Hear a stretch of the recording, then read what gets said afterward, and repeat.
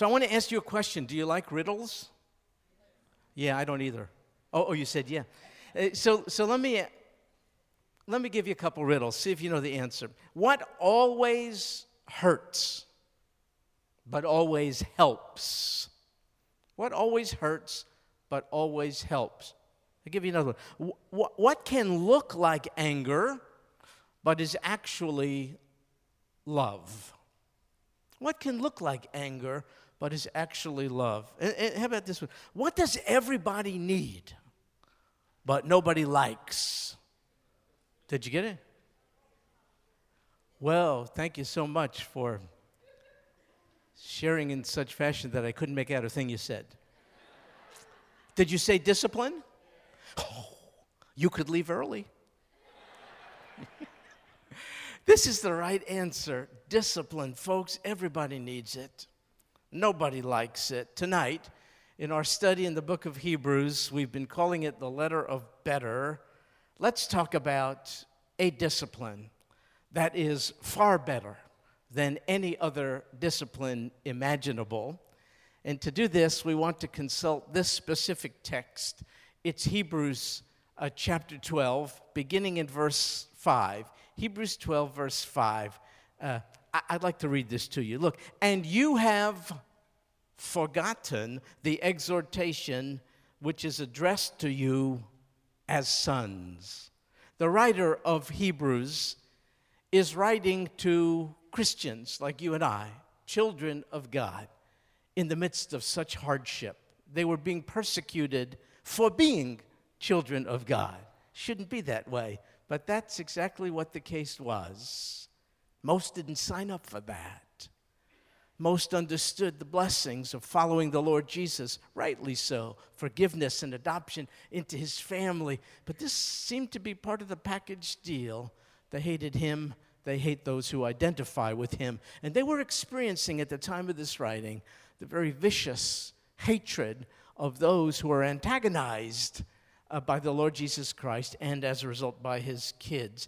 And when you find yourself in times like that, where the hardships of life, the pains and suffering of life get to be a little overwhelming, there is a tendency, it's part of our human nature, to be distracted from what we should be remembering, but instead forget. And that is what was happening to these here. Painful circumstances. I think it happened to them. It could happen to us. Painful circumstances can put the wrong thoughts in our minds and squeeze out the truth at a very desperate time when we need the truth more than ever before.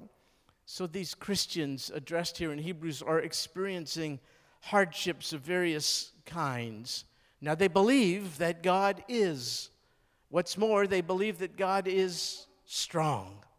In addition, they believe that God knows all things, and so this caused quite a riddle for them. God, if you're there, if you're strong, if you're able, if you're all-knowing, then you could have kept all of this pain from befalling us, yet you chose not to. You chose to allow it. It hurts. We grieve. We suffer loss and other things. You saw it coming. You could have averted all of it. You chose not to. And so that forced them to sort of solve the riddle through human wisdom because they forgot truth. And they may have been tempted, as you and I are prone, they may have been tempted to fill in the blanks with conclusions like this: God, you must have ceased to love me. That's what it is. God, what is it that I have done wrong? For surely I must have done something wrong. What am I doing to deserve all this pain, this loss, this suffering which I now experience? And God, if this is how you reward me for following you, maybe, just maybe, I ought to reconsider whether I want to continue following you. That's what was happening to these Hebrews. That happens to you and I even today. And so the writer seeing these people experiencing these thoughts, because these people are experiencing pain, says, you have forgotten the exhortation which is addressed to you, not as strangers, but as children, as sons. And what specifically is that exhortation which they have forgotten? Well, it's given here in verses 5 and 6. My son, do not regard lightly the discipline of the Lord, nor faint when you are reproved by him. For those whom the Lord loves, he disciplines, and he scourges every son whom he receives. They forgot that. That they forgot it implies they once knew it. You have to know something before you can forget that something. They knew this. How'd they know it? They heard of it from their own great ancient king Solomon. He wrote it. It's an excerpt from Proverbs chapter 3, specifically verses 11 and 12. They were Jews. Hebrews are Jews. They were well acquainted with the Psalms. In fact, many were committed to memory as part of their early tutelage as Jewish kids. But they forgot. How? How could they forget? Pain does it, you say. Pain, suffering, loss, hardships, trials make you forget what you really should remember. And what they should have remembered is the essence of this quotation, namely, my son, don't take this lightly. Don't give up. You see, those whom I love, I discipline. Now, we got to get this word discipline correctly defined, because the first thing that comes into our minds typically when we hear the word discipline is punishment for wrongdoing. That's not exactly what's in view here. The word really has to do with all those things brought to bear on the training of a child whom you love. In fact, punishment is not really part of it at all. God does not punish his kids for their wrongdoing because God has already sufficiently punished his only begotten child for all of his children by faith. Punishment doesn't happen for the children of God anymore. Listen, if you're not a child of God through faith in Jesus Christ, you are not under God's loving discipline. You are indeed under God's wrath and judgment. But if you're one of his by faith, you are not going to be subject to his punishment. Now, even if his discipline is directed to a specific area of sin which you, one of his kids, have committed, still the discipline he applies is not to punish, it is to correct, it is to shape, it is to mold, it is to warn, it is to steer. When God judges you, that's because you're not his child. When God lovingly disciplines you, that's because you is his child, you see? Discipline speaks of child rearing, all that goes into it, instruction and warning and guidance and correction and all these things designed, no, not to crush, but to cultivate growth and development in the life of the child whom the, in this case, heavenly parent so dearly loves. But those readers in the first century suffered from the same malady we do. They had a belief, it's a false belief about suffering, which suggested to them all suffering is a sign of God's displeasure directed towards the one who suffers. That child of yours who's afflicted is afflicted because of God's displeasure, you see? The cancer you are wrestling against is there because you have God's displeasure. You see it? Can I use a big phrase? It's called the doctrine of retributive justice. You may not know the term, but you may be living by it. It says, if I do bad, God will do bad to me. So if bad comes my way, the only explanation is that I must have done bad. Can you see this? It's a terrible, terrible, false way of, it's not true. In fact, the opposite of it is true. If you're a Christian, God's discipline, if you're a Christian, stems from his love for his children. Not his displeasure, his love for his children. Now the readers are hurting, and in their pain, they have forgotten something found in Proverbs 3, verses 11 and 12, and it is simply this: divine discipline is an evidence, not of divine displeasure, but of divine love. Those whom I love, I reprove and discipline. That's what the text says. I want to tell you something interesting to me. Maybe you'll find it boring. Let's find out. In Proverbs 3, before you get to verses 11 and 12, you read verses 9 and 10. That's how it's supposed to be. Verses 9 and 10 say this: honor the Lord from your wealth. So the subject of the previous verses, to verses 11 and 12, is prosperity. It's talking about wealth. Honor the Lord from it and from all your produce, so your barns will be filled with plenty. That's prosperity. And your vats will overflow with new wine. And then hot on the heels of these two verses on prosperity, you have verses on how God uses adversity as a form of discipline to mold and shape and correct those children of his whom he loves. Folks, if you're prosperous, materially, financially, wonderful, that is a blessing. And you surely can insinuate from it that you are connected to God. But there's no doubt about this: if you're experiencing adversity at the hands of a loving God, that is more proof of your connection to him as Father than if you're merely prosperous. Now, today we're hearing a lot of theology about prosperity. The Bible speaks more about adversity because, frankly, it's of more value. You know what David said? It's good for me that I was afflicted, that I might learn thy statutes. Before I was afflicted, says he, I went astray.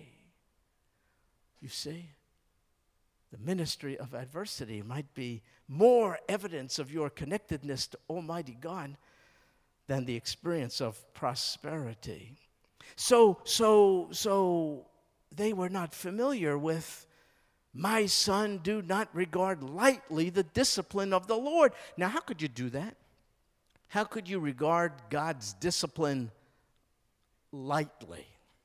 Let me suggest a few ways.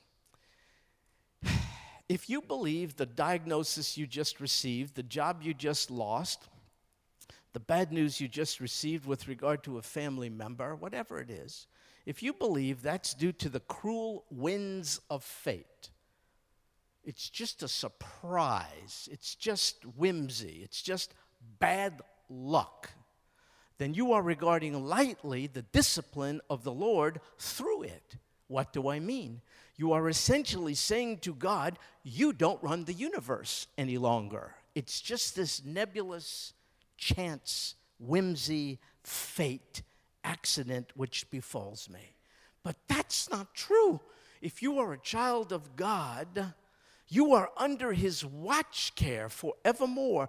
Nothing comes your way that escapes his notice. Nothing takes place by accident. You're not subject to the cruel winds of fate.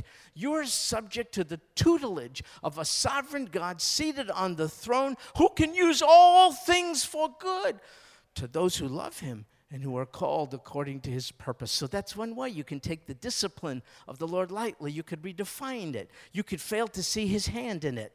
Here's a second way you could take it lightly. You could see his hand in it, but not as a loving hand. In fact, you could see his hand more as a fist designed to crush you, not to correct you and cultivate growth in you, but as a fist to destroy you. And if you do that, you see, you're also taking the discipline of the Lord lightly. You see his hand in it, but you don't see his hand to be a hand of love. And here's a third way in which I think you could take the discipline through hardship of the Lord lightly. It's to do what the text says. It is to faint when you are reproved by him. What does that mean? It doesn't mean to be unaffected by the hurts of life. It means to lose hope in future life. It means to see no potential for good in what you're presently going through. In fact, it means to labor under the misconception that you have been abandoned by God. It's just despair.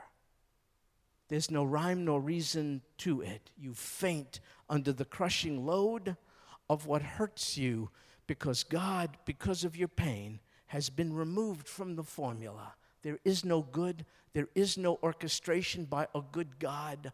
I have no longer any future. I am hopeless. Don't do that. Don't do that. You see, verse 6, those whom the Lord loves, he disciplines, not those whom he has abandoned, and he scourges every son whom he receives. But wait, you might say, doesn't God love everyone? No, surely not the same way. Do you have children? Grandchildren? You don't love other people's children and grandchildren the same way you love your own, do you? Nothing to be ashamed about. You know, I remember when my boys were young and they'd played sports, I could pick them out on the field. I had no interest in any other little kid not having a good experience, but mostly I wanted mine to. I didn't have contempt for the others, by no means. Might have even had affection for someone else's kids. I don't know. But I had a special love for mine. I was cheering for them in my heart more than any. How much more God? No, he doesn't love all the same way. He loves those whom he has redeemed in a very, very special way. And he shows it by intense interest in using even the throes of life, the storms of life, to enhance our growth, our development, and our communion with him. Now, I want to make a parenthetical statement. If you have grown with an abusive father, and I know for sure there are at least some here who have. How do I know that? Because statistics bear this out. Many have suffered abuse at the hands of the one you should have been able to trust the most, but have been unable to. If you have suffered abuse at the hands of a father, biological or stepfather, I just want to authenticate your struggle and permit you to have to really work hard with the discipline of God, because you may have a hard time seeing that the hardships in life which you are now experiencing could ever be used in a loving manner by this unseen heavenly Father, because your earthly father has been an abuser. So you may be tending to think Heavenly Father is the same. Now, you're going to make it, not by sheer force of will. You're going to make it because your Heavenly Father is going to persuade you as you continue to walk with him that he's categorically different than any earthly dad any of us have ever had. And let me offer this to you. No, the writer of Hebrews offers this to you. Look, and he scourges every son whom he receives. Now, in the original language, you see that word receives? It means whom he welcomes with open arms. It means whom he receives favorably. So if you're one of God's kids, in spite of what your history, painful though it may have been, is, you have already been received with joy, great welcome and enthusiasm by your heavenly Father. You already have his favor. Therefore, when you go through the hardships of life, he is not punishing you. He is shaping you, just as a loving parent, perhaps the one you never had, just as a loving parent is supposed to do for a child. Oh, he's not targeting you as a foe. he is using life's circumstances, even painful ones, to mold you as a child.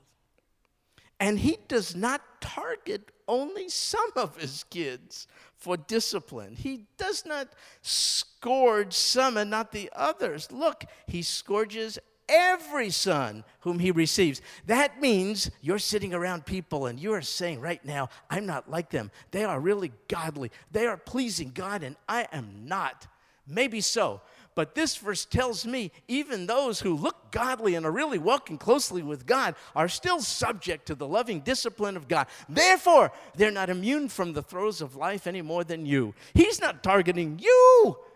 He scourges every son whom he has already welcomed with open arms. So don't take lightly the intense, disciplinary, educative, maturing interest of your heavenly Father who has the capacity to make use even of terribly painful things for your good. Your hurts are not evidence that your God has ceased to love you. The argument continues in verse 7. It's for discipline that you endure. Look, God deals with you as with sons. For what son is there whom his father does not discipline? I know there are many, but this is the way it's supposed to be. What child is there who does not receive discipline from his father? And God's discipline is evidence that you are his.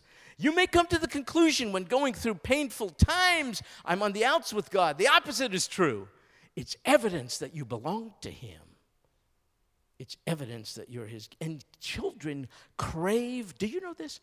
Children crave this kind of discipline, which is why the Bible says if you ever wake up one day and choose to hate your kid, then don't use the rod. Just stop spanking them, and they'll grow up thinking you don't care. Hey, could I tell you something personal? Well, I'm going to. So I grew up with an alcoholic father. That's not a good thing. And I used to hang out on the street in New York. Home wasn't a comfortable place, so you hang out on the street. I was a little kid, so I'm hanging out with other kids. I remember one day we came up with the idea, hey, let's sleep out tonight, outside. Urban camping. And we did this from time to time. We actually slept on a church roof. It was a flat roof. It was a Methodist church. Thank you, Methodist people. And we would climb up on the flat roof of this Methodist church. We'd just sleep out at night. So I remember some of the kids saying, oh, man, that'd be cool. I got to check with my dad, one said. Oh, I got to ask my dad. Oh, I can't give you an answer yet. My dad's not home yet. I remember thinking, oh, my goodness. I don't have to check. My dad's home in an altered state of consciousness. My dad's probably dead drunk lying on the floor right now at home. And I remember the kids saying, Stuart, you got to check with your dad? No, said I. He doesn't care. And I remember my friends saying, oh, that is so cool. They were jealous of my situation. Oh, no. I craved theirs. A dad whose hands would guide and correct and discipline and set bounds and say, go this way, don't go that way. Are you kidding me? Kids crave that. I didn't get it from my dad. Don't feel sorry for me. I get it every day from my heavenly dad. He tells me how to live. Gave me a whole book on how to live life. You got the same thing. Read it sometime. And he corrects me when I go astray. And he spanks me when I need it, so to speak. And he shapes me up and changes me so I look more and more like him all the time. God and Son. Well, the Son has to resemble the Father, right? So don't come to the wrong conclusion. Look, Verse 8, if you are without discipline, of which all have become partakers, then you are illegitimate children and not sons. A parent disciplines his or her own children. Have you ever been tempted to spank somebody else's? Don't do it in Walmart. You'll get locked up for that stuff.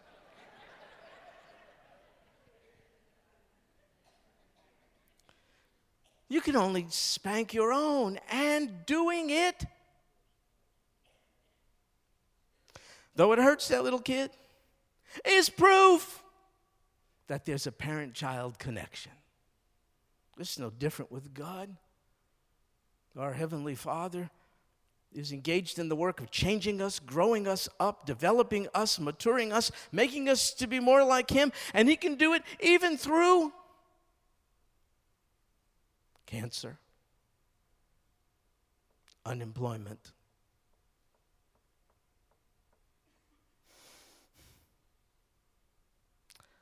kids on the run, name it, all the things that hurt us. All the things. He could do it. Those are not good things. He could use them for good. And when He does, it's proof that we are His. Furthermore, verse 9, we had earthly fathers to discipline us, and we respected them. Shall we not much rather be subject to the Father of spirits and live? Interesting phrase used with reference to God. Father of spirits. What does it mean? It's in contrast to our earthly fathers. They were the fathers, if you will, of our biological self. They birthed us. They had a role in birthing us. You see what I mean? They were the fathers of our material, physical existence.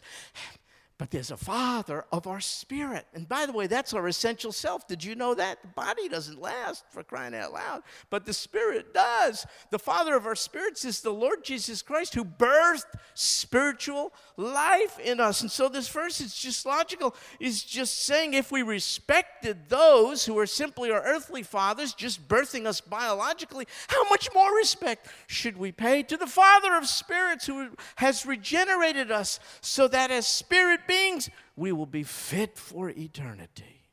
That's what it's saying. Verse 10, they, our earthly parents, disciplined us for a short time. How long? Just until you're a teenager.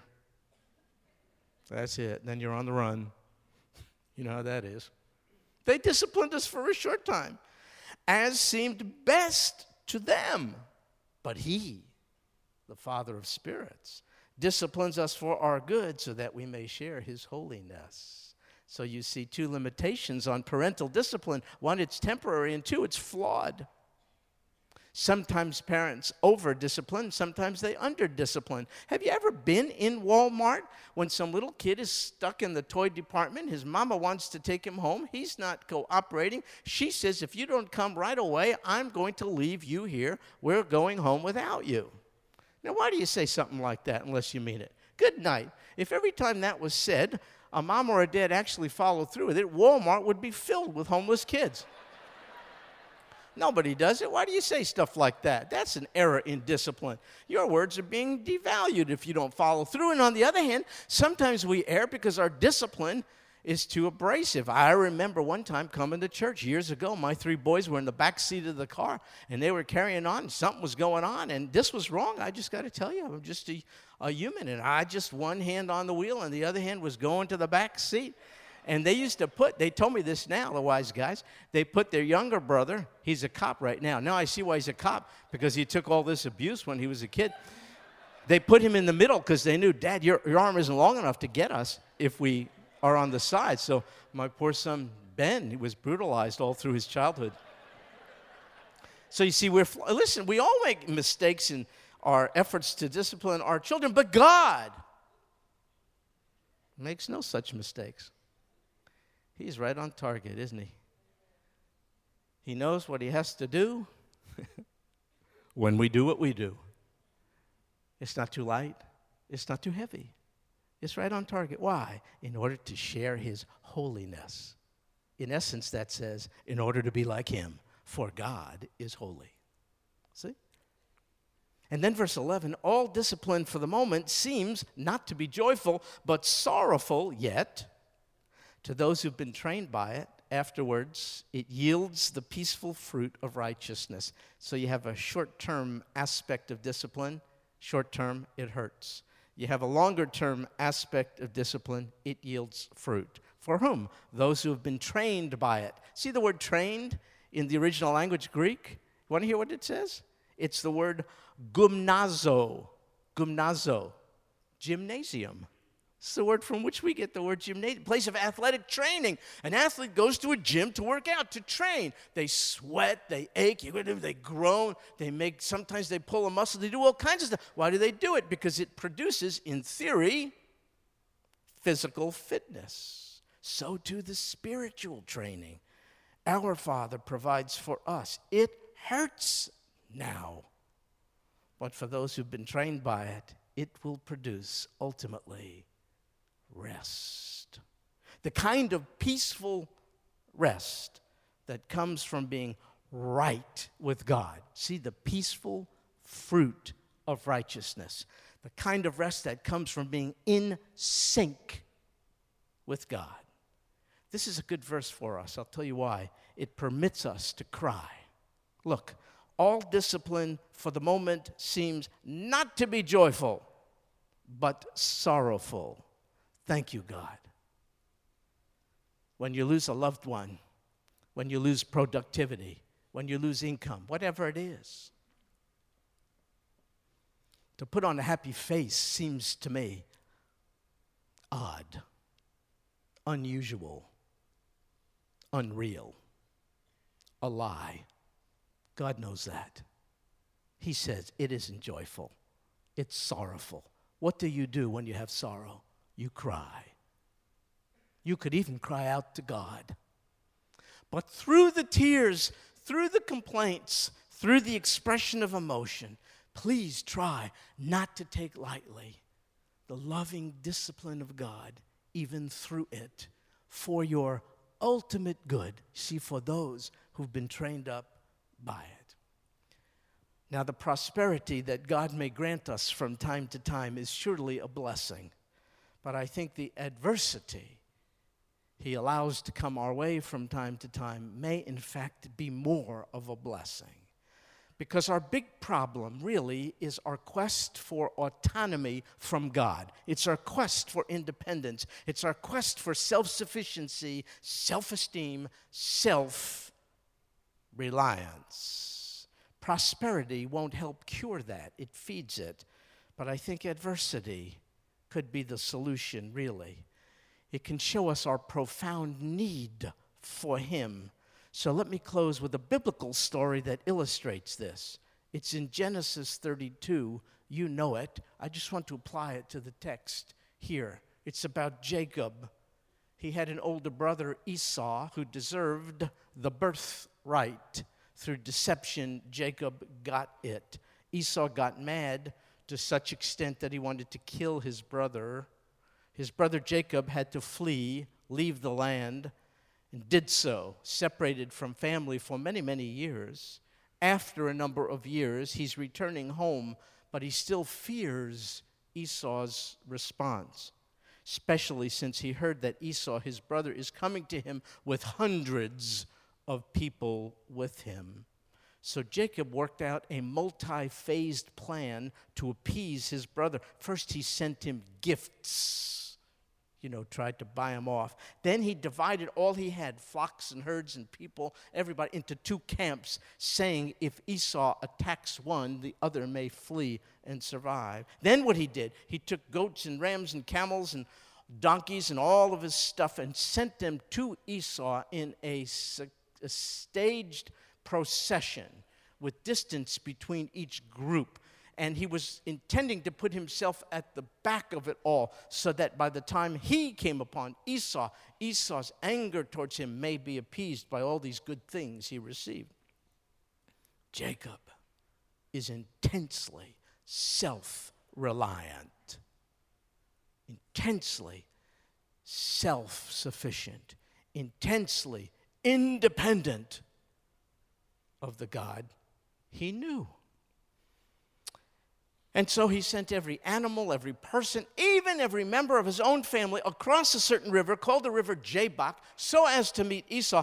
And the text says, then Jacob was left alone, totally apart from everything he had accumulated, earned by his own wit and wisdom, everything he had depended upon, no resources of his own to lean on.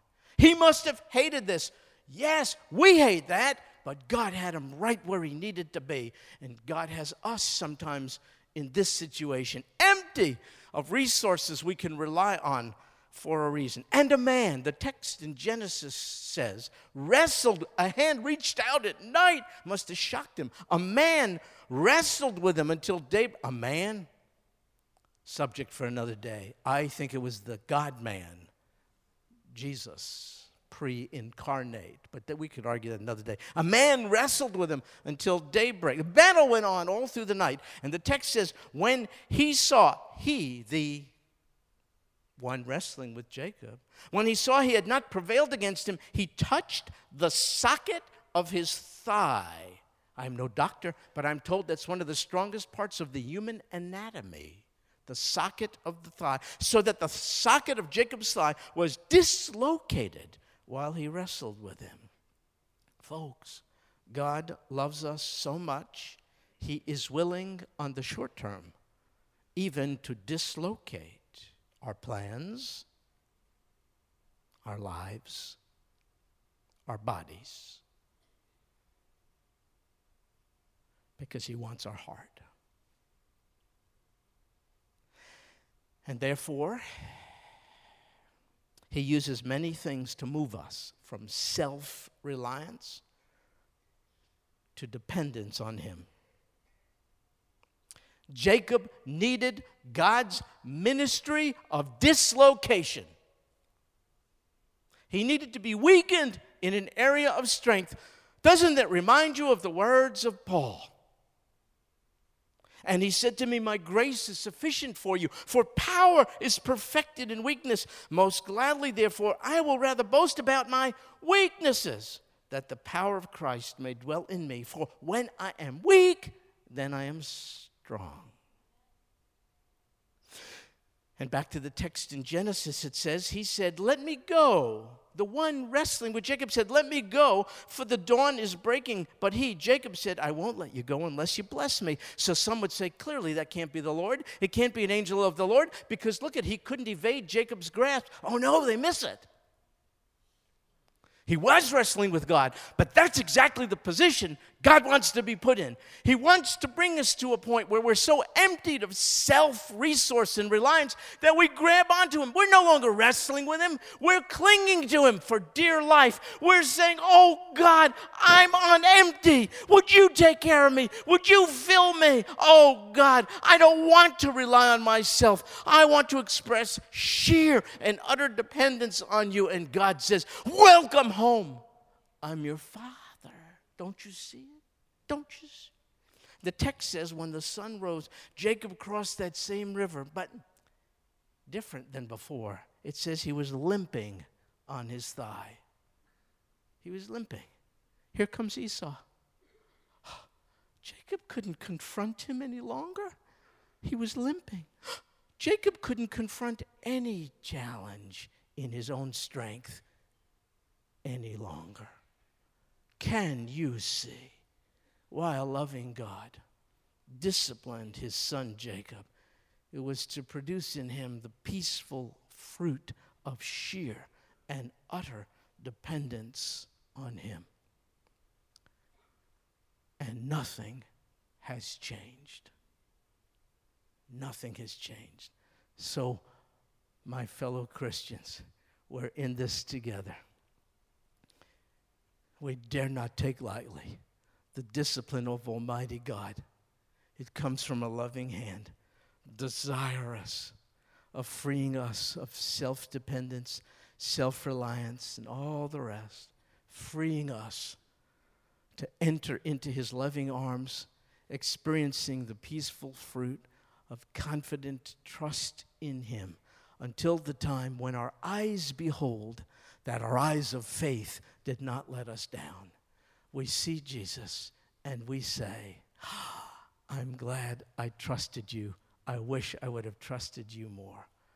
So my fellow children of God, for those whom the Lord loves, he disciplines. So we thank you, O God. Many of us have parentage experiences in which we have felt ignored, neglected, and abandoned, and yet your eye is upon us and your loving hand, there to mold us and shape us and conform us into your image. Oh God, thank you for your interest in how we live, the evidence being you use even the throes of life to help us to cling to you for blessing.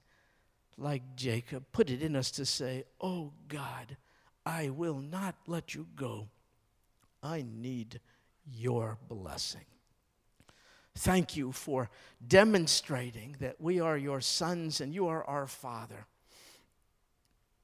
Specifically through the throes of life used to usher us into closer, more rich, more passionate, more necessary communion with you. Oh God, you don't need it, but something in us wants to say, we trust you. Have your way, Heavenly Father. Have your way. Discipline us, train us as you see fit, so that we too would cling to you for blessing. And this we pray in Jesus' name. Amen.